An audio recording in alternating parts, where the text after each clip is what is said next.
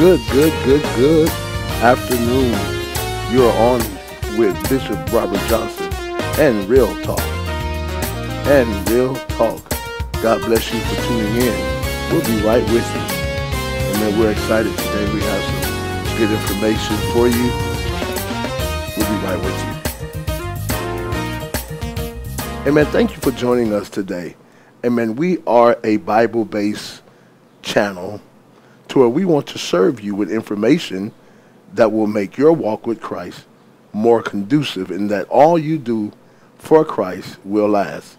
Amen. We thank you for tuning in with us today, and we have information to support what God is doing. And again, we want to say thank you. Before we move on, we're going to ask you to subscribe down below. Please subscribe to our channel if you are a true believer and you're living in the Word of God, or if you're looking to know more of God. Please subscribe to our channel so every time we go online or we go live, you will have access to our video feeds. Thank you again. Throughout the course today, we will put up slides asking you to follow us on YouTube, which you're on now, so make sure you subscribe. Follow us on Twitter, Instagram, and Facebook.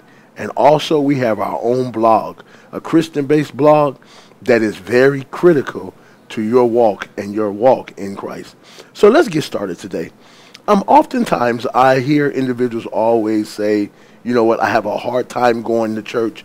There are too many rules in church. Church has this, you have to do that. In church, there's just too much that's religious. So what individuals are doing, they're finding themselves empty because they're staying away from church. So what I want to do today, please forgive the gardeners outside. That's what they have to do to clean up around the building. Amen. But we're going to continue today. Don't allow that to disturb or bother you. But what I want to do is suggest to you that you take the opportunity to get to know Christ for yourself. The opposite of religion is relationship. So what I want to suggest to you is that you read Psalms 91.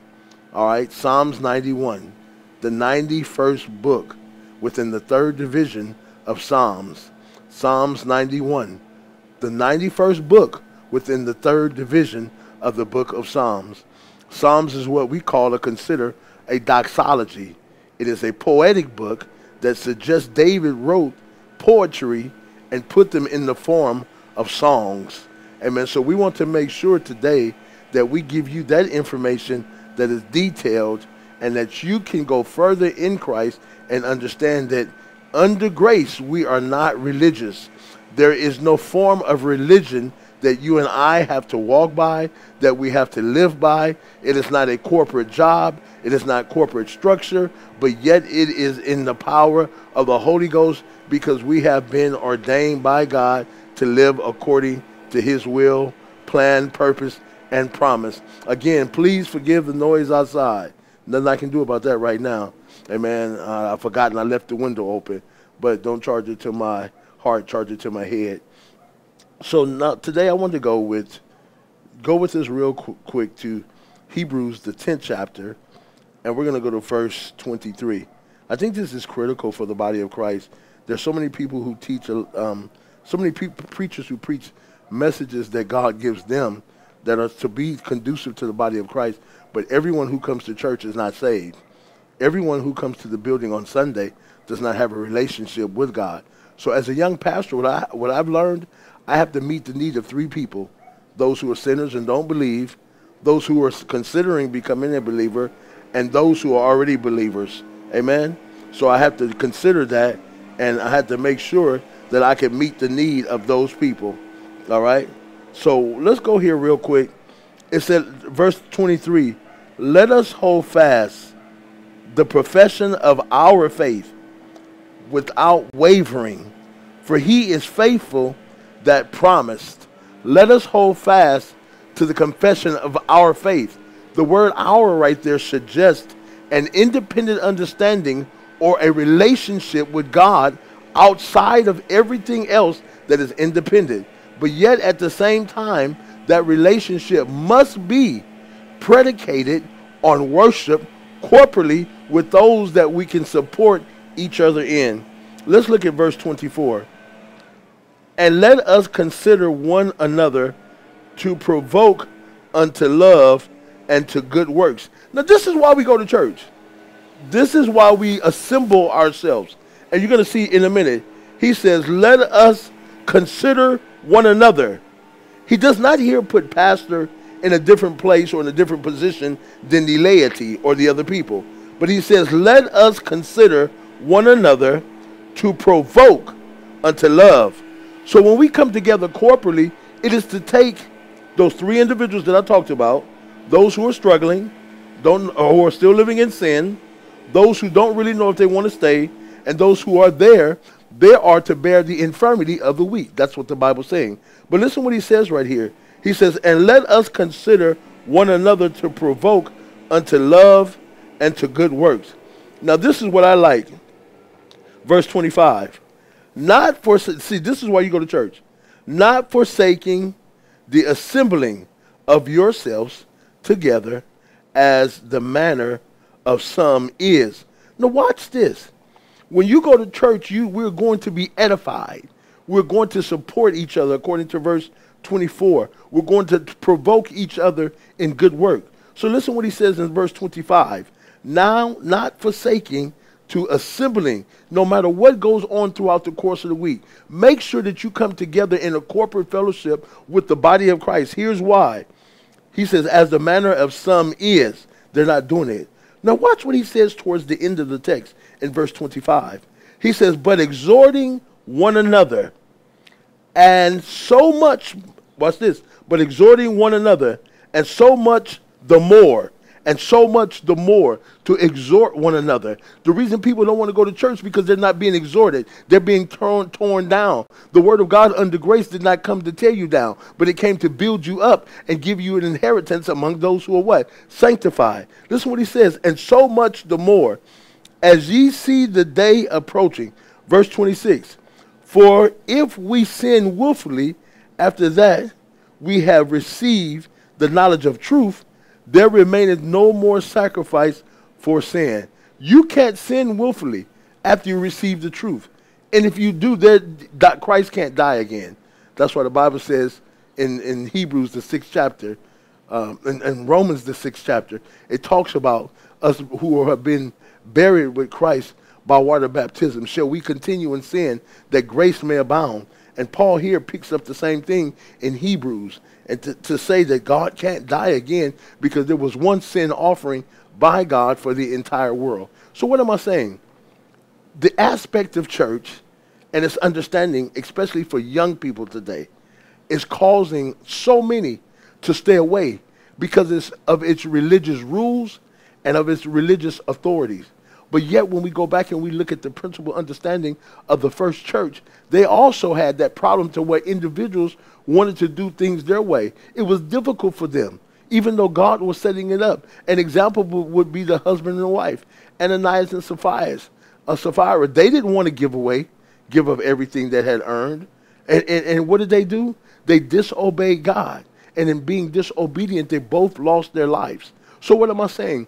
Church cannot put too much pressure on God's people, because the moment the church puts pressure, it becomes religious. When we have a covenant relationship with God ourselves, and we come together in agreement to worship God in the spirit of, in the bond of peace, in the spirit of holiness, and in the bond of peace. This is why you see today the church is empty and young people are turning up. Young people are getting turned up. They're turning up. Why? Because the church is turning them down based on its religious practices and its religious rules. And man, am I saying let everything go on? No, that's not what Paul says here in the 10th chapter of Hebrews. He exhorts them to build each other in their most holy faith. That's what the Bible says. If your brethren be overtaken in a fault, ye which are spiritual, restore such a one, considering yourself. The only way that you can restore your brother or sister, you have to be in a common location, at a common time, with a common understanding that God's word is superior to everything. Then we are able to look upon our brothers and sisters and see who is in need, who is in trouble, or who is going through. But as long as we alienate ourselves and alienate the audience or the laity, we put them in a position of becoming religious. At this time, we're going to do this. At this time, we're going to do this. And at this time, we're going to do this. Well, as a pastor, senior pastor of Loving Unity Church Outreach Ministries in Bellflower, where we have 3 pastors, everyone is allowed to be themselves because they all have covenant relationships with God. So what am I saying?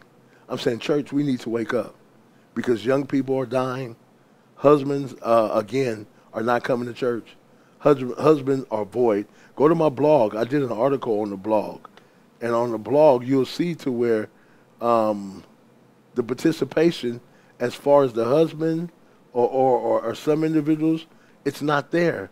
Why is it not there? Because individuals just don't want to be a part of something that does not suggest truth. And if it's religious, and if the structure does not have value and purpose, people will walk away and they will fight you. They will walk away and they will fight you because you have not identified the purpose. Where there is purpose, there's commonality. And where there's commonality, there is love, and individuals will walk together. So I want to give you a couple of things on the screen today so you can follow us and become a part. Again, make sure you subscribe below. Bishop Robert Johnson. Subscribe to Real Talk Broadcast Network. Please do that for us. Please follow us. That way, what we want to share and give you, God knows and has it prepared for you. So make sure you follow us on Facebook. That's www.facebook.com Bishop Real Talk. I've already exceeded the limit of 5,000 friends, and now I think we're about almost at 7,000 with the followers, but you can have unlimited followers. So please follow us. You can't friend us, but you can follow us. And when you follow us, I'll see it, and I'll go to Messenger, and I'll make sure to add you to Messenger.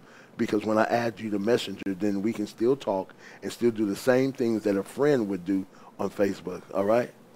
The next thing is, if you could do for us, please follow us on Twitter. Follow us on Twitter at Real Talk Facebook Live. Real Talk Facebook Live. Twitter, Real Talk Facebook Live. The same thing on Instagram. Same thing on Instagram, Real Talk Facebook Live. Say, why is he doing all that social media stuff? It's important. It's important. We went from, man is known from being from the first period of the stage of life, the agricultural stage.